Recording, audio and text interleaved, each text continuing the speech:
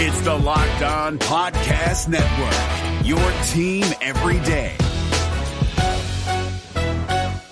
We're driven by the search for better, but when it comes to hiring, the best way to search for a candidate isn't to search at all. Don't search, match with Indeed. 93% of employers agree Indeed delivers the highest quality matches compared to other job sites, according to a recent Indeed survey. And listeners of this show will get a $75 sponsored job credit to get your jobs more visibility at Indeed.com/podcast. Just go to Indeed.com/podcast right now and support our show by saying you heard about Indeed on this podcast. Indeed.com/podcast. Terms and conditions apply. Need to hire? You need Indeed. Wilson, you sent the game-winning email at the buzzer, avoiding a 4:55 meeting on everyone's calendar. How did you do it? I got a huge assist from Grammarly, an AI writing partner that helped me make my point. And it works everywhere I write. Summarizing a doc only took one click. When everyone uses Grammarly, everything just makes sense. Go to Grammarly.com/podcast to download it for free. That's Grammarly.com/podcast. Easier said, done. It is Locked On Jazz for the 27th of September. Content Day. What an absolute pleasure. I'll give you a quick breakdown on the guys. And then camp opens today with really fascinating storylines. Like who starts, who plays, who gets cut, or more detailed, who passes and who defends. We're talking about it all coming up on today's edition of Locked On Jazz.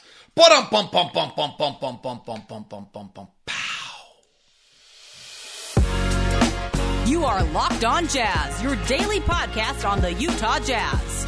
Part of the Locked On Podcast Network, your team every day. How are you? I'm David Locke, radio voice of the Utah Jazz, Jazz NBA insider. This is Locked On Jazz, your daily podcast on the Utah Jazz, giving you insight, expertise, geeky numbers, and hopefully making it way better to be a Jazz fan each and every day. Thank you so very much for making Locked On Jazz your first listen of the day. Please, 5 stars, comment, thumbs up on YouTube. Our YouTube question of the day is, what do you think the Jazz starting lineup will be when they open the season against the Denver Nuggets? I don't know. Nathan Harker, Jazz pregame producer, and I were playing around with it the other day and didn't necessarily come up with it. So that's our YouTube question of the day. Who do you think the Jazz starting 5 will be? Put those in the comment section for us today. So yesterday was Content Day, and it was absolutely outstanding. And I'll tell you, these guys are just great. Like, they've given up a huge amount of their lives. They bypass things along the way because they love the game and because they have an opportunity to make generational changing money and hopefully get to play the game they love. And in the midst of it, whatever we're doing with these kids, for all the criticism of AAU, for all the criticism of all these other things, I saw the opposite yesterday. I saw a bunch of well-spoken, thoughtful, really thoughtful young men who love the game, want to perform, want to do well, and enjoyed talking about it. It was really long. We started at 7 and finished at 4:30, but it was really exciting. Unquestionably, the storyline that comes out of Content Day from a team standpoint was all of them talking about the fact that they have a chip on their shoulder, that everyone's talking about how they don't have a chance, that there's some talent here. Colin Sexton's good, Mike Conley's good, Malik Beasley's good, Lauri Markkanen's good. Like, these guys are a little insulted of the way they're being talked about. Now, every top 100 ranking in the world that's being put out right now, Locked On's top 50 that moved the line, we don't have one of those players. And so, maybe it is going to be a case where we're in every game until late, and then it's going to be a question of whether Colin Sexton can make enough plays late in the ball game, or somebody can come through in the clutch like that to make enough plays, which is something that probably hasn't been established out of these guys yet at this point in time in their career. And that's where that's how you vault yourself into those kind of rankings, is that you find an ability to make plays late. And Sexton hasn't really had that chance because of the fact that he was on a not very good Cleveland team, and maybe we'll see whether he's got that next step in his game. So that's, I think, that's the number one takeaway. To me, the number one takeaway was how wonderful all these guys were and how thoughtful they were. Stanley Johnson was super thoughtful about the fact that he'd gone from being,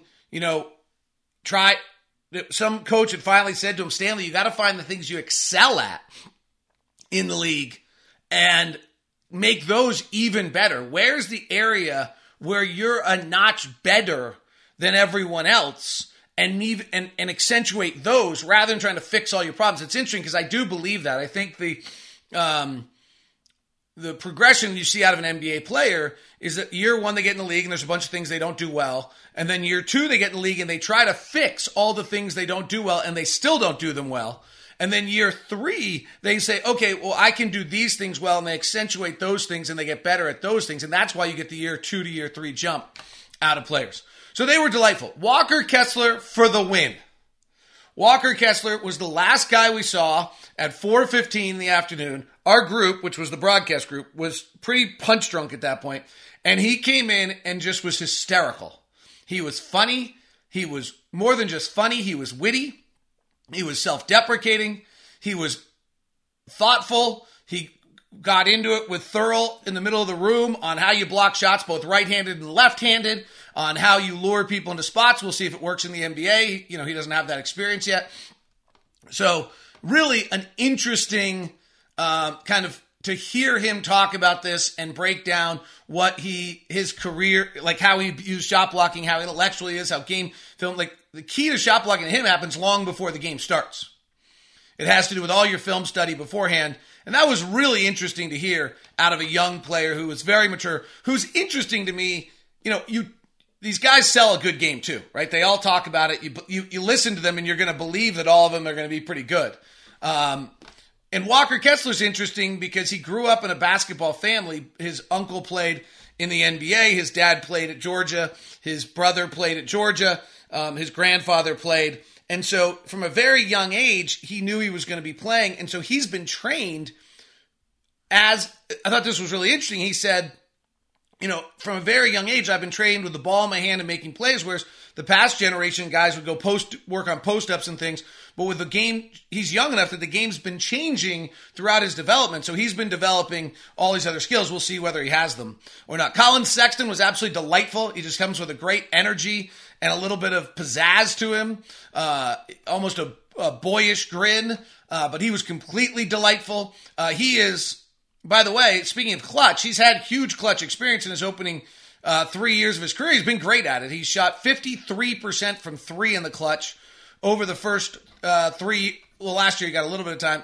3 years of his career. Last year he played like 5 clutch games. His 2-point shooting has not been very good in the clutch, and his free throw shooting has only been okay. He's a 75% free throw shooter. His assist to turnover ratio is 1-to-1 in that circumstance. And his 2-point shooting, he shoots 42% overall and 53% from three. So, one thing to just, if you're interested in that, I mentioned like can Colin Sexton do things in the clutch? That's going to be another stage for him as a development of a player, is that his next stage in this is the fact that he needs to become a better late game clutch player. His 2-point shoot, and that's probably 2-point shooting, unless it's all going to be off the bounce threes, which I think is going to be an interesting kind of, where the game's going. But he shot 38% on twos. But he was delightful. We'll see with the ball in his hands. He's got to be excited for the opportunity of where he's going. You talked about it. He was borderline all-star a few years before, and now has this opportunity. Mike Conley was, seeing Mike Conley and Jordan Clarkson was just wonderful. Jordan's just the coolest dude on the planet. He's just the coolest dude on the planet. He's just figured himself out. He just was crazy busy this offseason with everything he was doing. And he often goes off the grid for a few weeks. I asked him if he got a chance to do that, and he didn't. He just was at Milan and then New York and doing the various fashion work and playing in Philippines, playing for the Filipino national team, which was such an interesting thing to hear him talk about, the Philippines national team, to hear him talk about and the honor that was. So Jordan's just, you're in the room with Jordan, and he's just frankly the coolest dude on the planet. Mike's just the most thoughtful, real guy. He's talking about the family being settled, and they love it in Utah.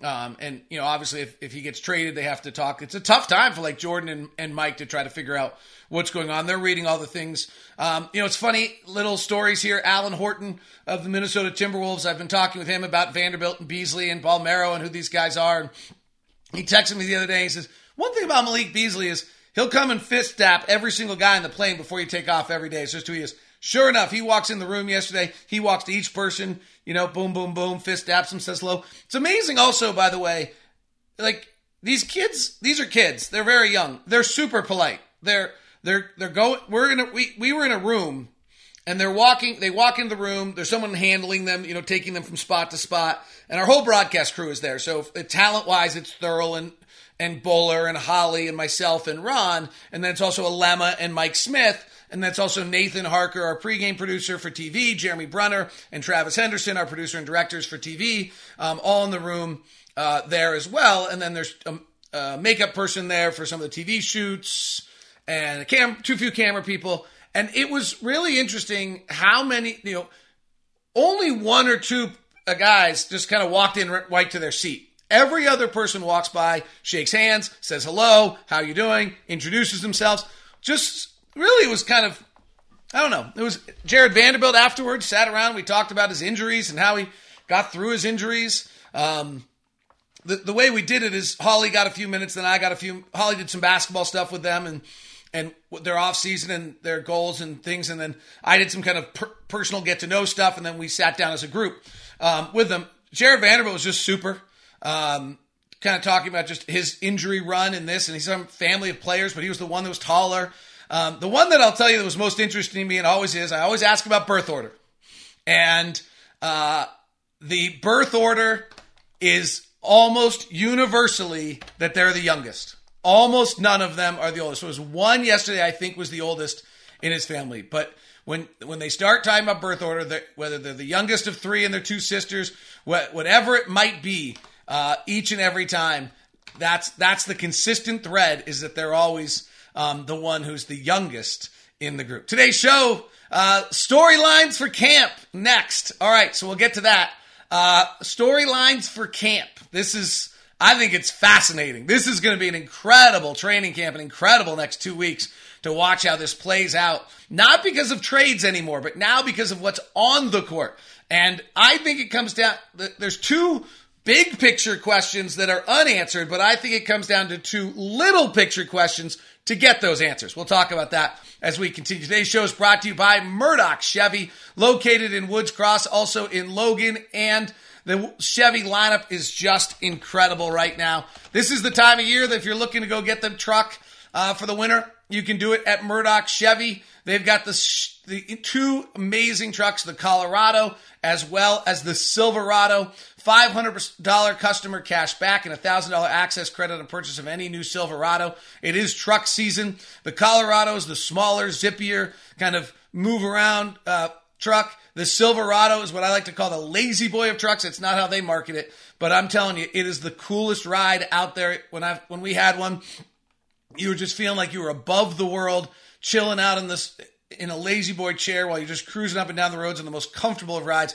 And the 2022 Colorado is just sporty. They've souped it up a little bit. It used to be kind of a basic. It is now souped up, some nice curves to it. Looks really awesome. The SUV lineup of Chevy, also remarkable, with the Tahoe and the Suburban that you know so well, but the Trailblazer, the Blazer, the Traverse, the Equinox, and then the Mini Trax, all available for you. If you're going to head on over to Murdoch Chevy, either in Woods Cross or in Logan, please email me first at dlock09@gmail.com. We'll make sure we get you taken care of. Today's show is also brought to you by our friends over at betonline.net. BetOnline for your odds, news, and scores. All out there. NFL action every single week at BetOnline. Get the latest odds. The Thursday night game this week, the red-hot Miami Dolphins against the Cincinnati Bengals, but the Bengals are favored by 3.5 despite the Dolphins win over the Bills. I always tell you who the survivor pool pick is of the week, and the odd line survivor pool of the week is 6.5 for the Philadelphia Eagles at home against Jacksonville, who frankly might be good if we're not totally certain on that. NBA odds. By the way, our first preseason game is Tuesday, October 18th, the 76ers and the Celtics. Oh, no, that's the regular season. They have lines out for the regular season. Celtics by 4 and the Warriors by 6. championship odds, it's going to be interesting to watch. The Warriors are the favorite right now at plus 575. These are pretty interesting. No one's really the favorite here. 600 the Celtics, Bucks at 700, Nets at 750, Clippers at 750, with a hard drop to the Suns at 1,200. It is going to be quite the season. That's all available for you at betonline.net. All right, storylines of camp. Who's going to pass? If you go to B-Ball Index, which I think is a really great site, and B-Ball Index is a site in which they do these great player profiles, and they break it down into various skills. And we'll break down each of our players as we get a little closer and we know who everybody is and all those things sometime. But if you take a look at our players here, and there's a universal theme on all of our players, and that is that they don't pass. Will Hardy's going to want these guys to have ball movement. And I think that's the first story of training camp, is who's willing to pass. So when you look at these guys and start breaking them down and you look at their B-Ball Index ranking, the rankings for their passing, frankly, is pretty brutal on every single one of them. Colin Sexton, here's how they judge playmaking, like roll-adjusted assist points per 75 possessions. So this is Sexton. This isn't fair. This is Sexton last year, and that was kind of a brutal year for him. So let me go to 2021.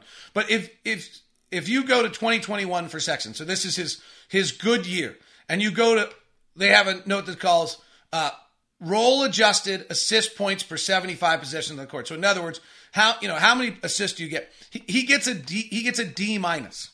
If you look at his cleaning the glass numbers at one point in time, he was in like the 4th percentile of assist to usage. Okay? So Sexton's not a natural passer. His playmaking ability is super high. His finishing talent's pretty good. He's a great scorer, but just naturally that he's not a passer. You look at Malik Beasley. Same thing. If you look at Malik Beasley's career, and now, frankly, this is what's interesting here, is that this is also a little bit of what the game has asked them to do. In other words, Malik Beasley's asked to be a dead-eye shooter and play that. But his assist, his passing efficiency, his passing creator volume, his passing versatility, they're in the D's. They're not a passer. Lauri Markkanen, again, a little bit of what the league has asked him to do. He gets some posts up, single coverage. He's supposed to go to work. But again, same thing on him. Assist rate per 75 possessions is an F. Potential assists for 100 passes is an F. Passing creation volume is an F. Passing efficiency is an F. And some of this, in fairness to the guys, is what they're asked to do. Now, what's super interesting here is the latest acquisition in Kelly Olynyk is a fabulous passer. And to some extent, when Mike Conley's not on the floor, he might be our point guard.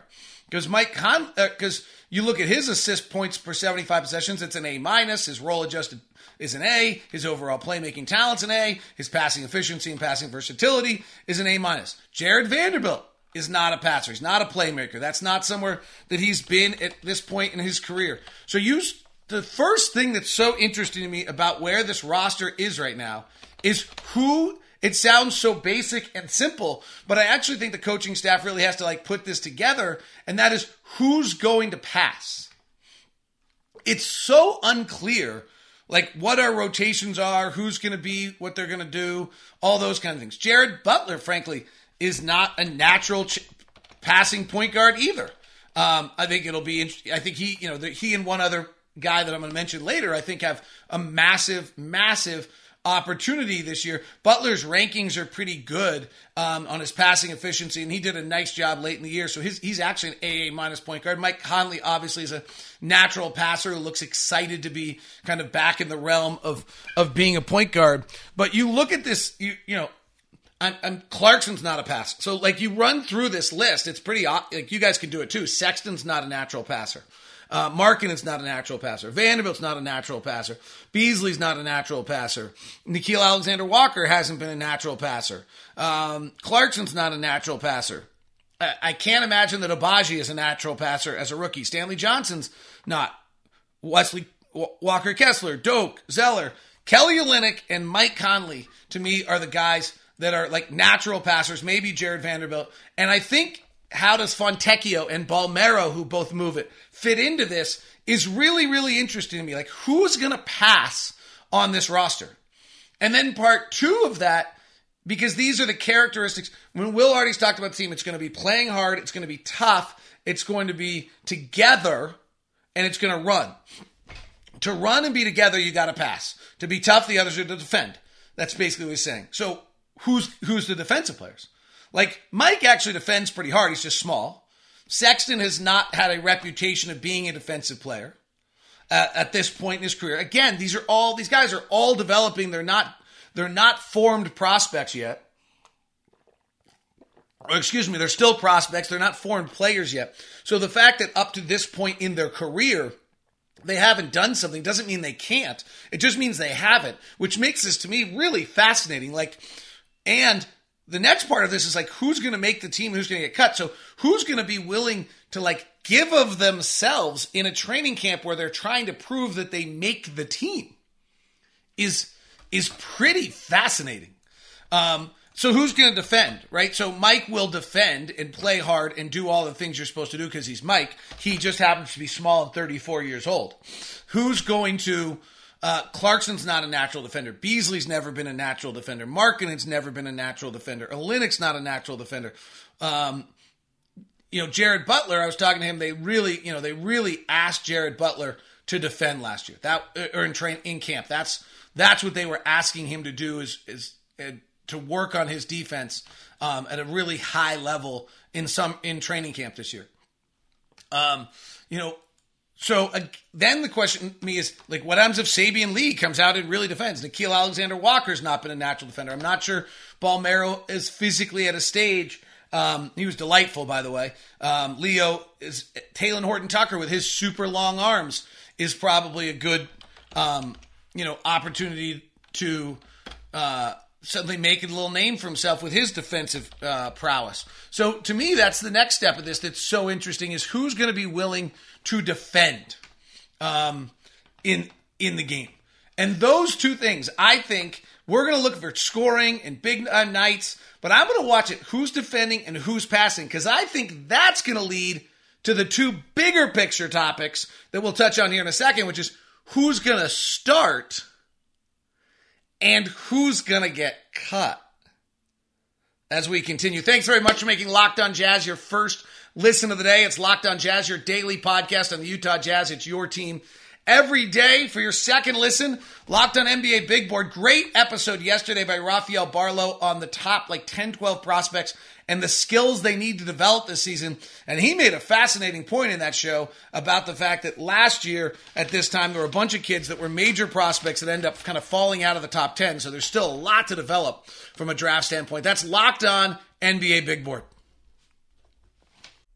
This is Jake from Locked On. Locked On has teamed up with State Farm to spotlight some of the greatest supporting players in NBA history. After beating the Heat led by LeBron James and Dwayne Wade in 2011, Dirk Nowitzki won an NBA title and proved himself to be one of the greatest basketball players of all time. But there was one player in the starting lineup for the last 3 games of the finals that helped support Dirk all the way to a championship, JJ Barea.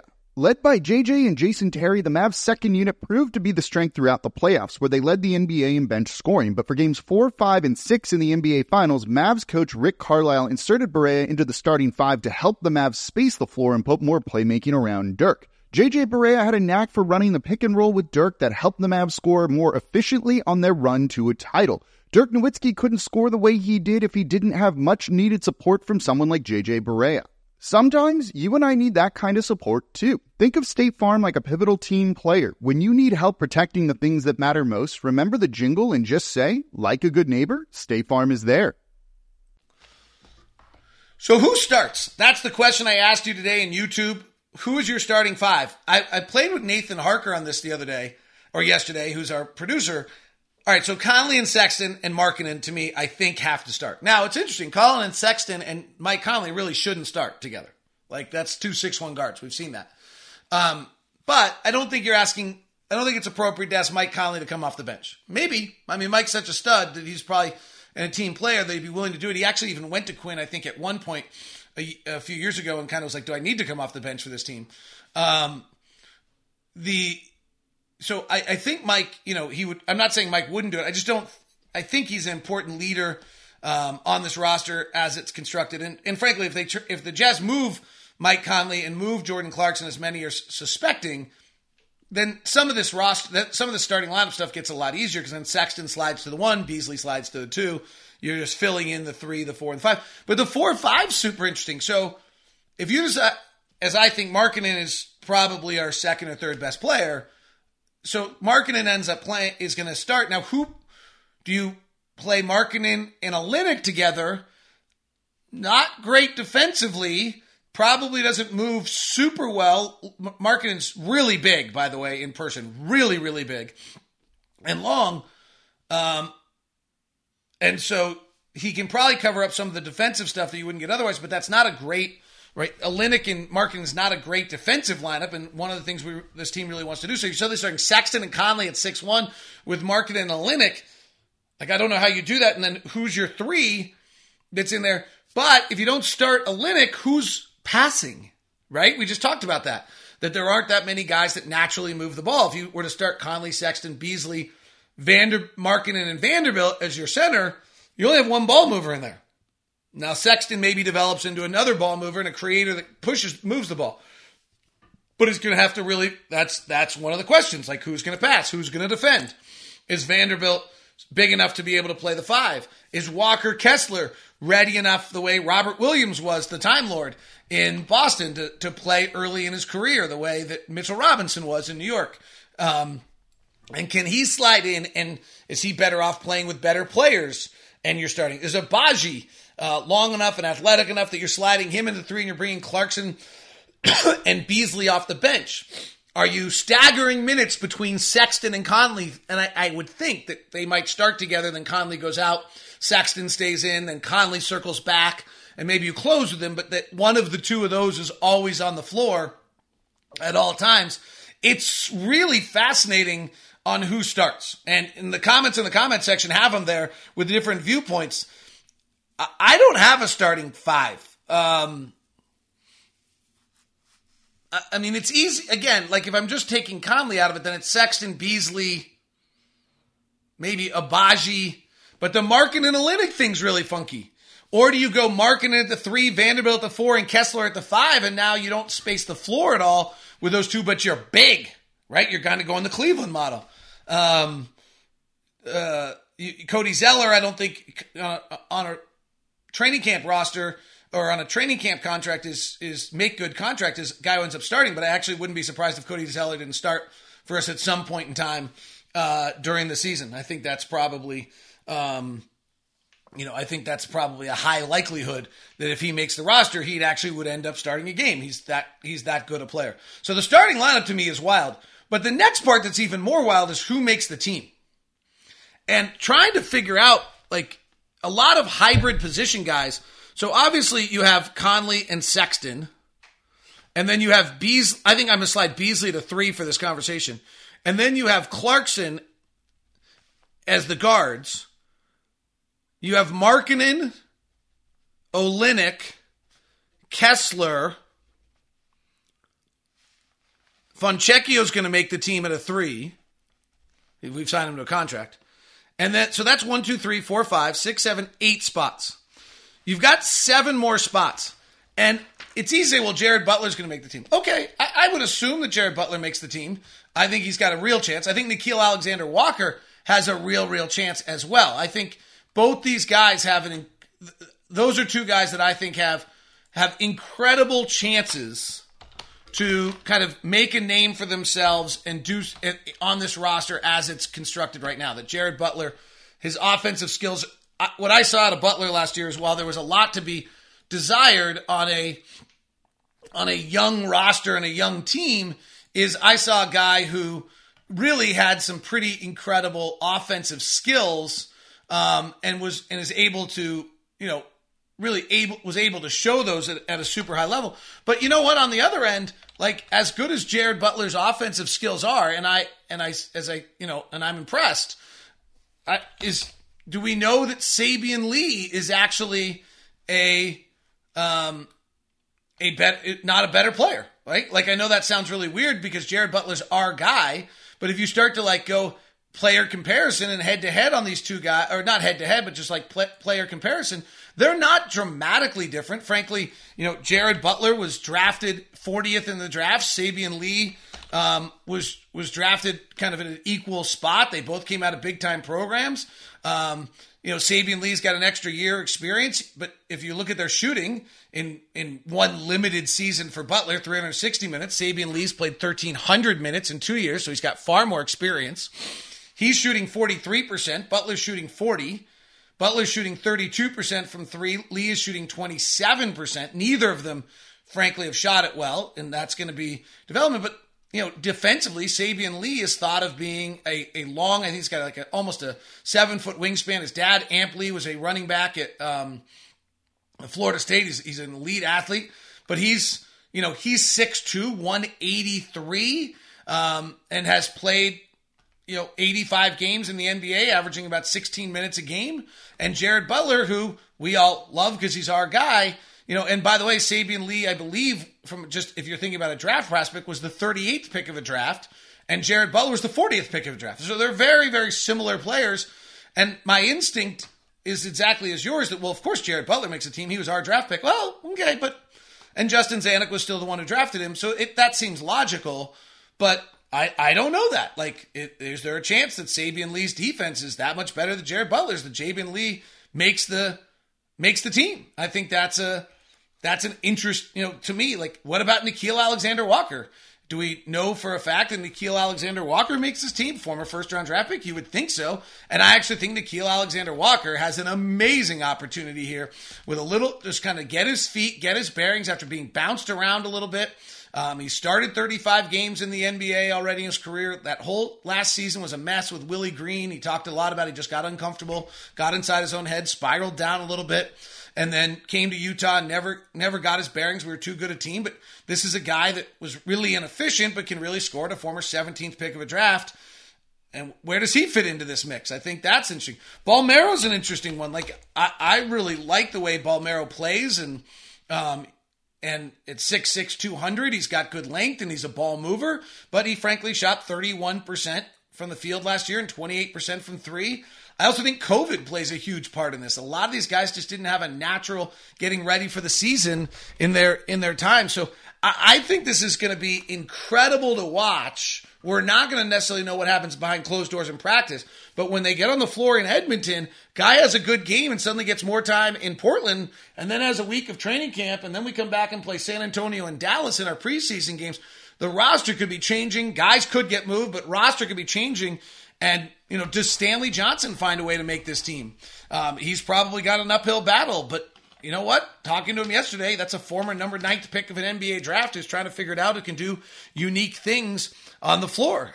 Does Doak get healthy enough to make this team? Like, I think he's battling for a roster spot as well. If Cody Zeller's ready to go, which he, probably is, or you still trying to develop Doak. Like, I think it's fascinating to see where this goes. And my point of this is that I think, and I'm not trying to overplay it, and I don't want to cause anybody's family distress because I might be overstating it, but I know Conley's making the team if he's not traded. I know Sexton's making the team. I know Clarkson's making the team. I know Beasley's making the team. I know Fontecchio's making the team. He signed for 2 years. I know Markkanen's making the team. I know Olynyk's making the team. I know Kessler's making the team. That's 8. I'd presume Jared Butler and Nickeil Alexander-Walker, Sabian Lee have a chance. At Bolmero, Talen Horton-Tucker, seems like they should. Abaji's making the team. I know Abaji's making the team. Okay, so add that to the list. That's 9. I think the other 6 spots, and I know Vanderbilt's making the team, so I've missed a few in there. I think the other spots are wide open. I think we have five roster spots that are just wide open right now. And that is making for an incredibly interesting training camp and probably a hard-fought one. All right, have a great one. That is Locked On Jazz. Thanks very much for making Locked On Jazz your first listen of the day. Locked On NBA Big Board, your second listen, plus incredible content at Locked On NFL on YouTube. Have a great one. Hey, Prime members, you can listen to this Locked On podcast ad-free on Amazon Music. Download the Amazon Music app today.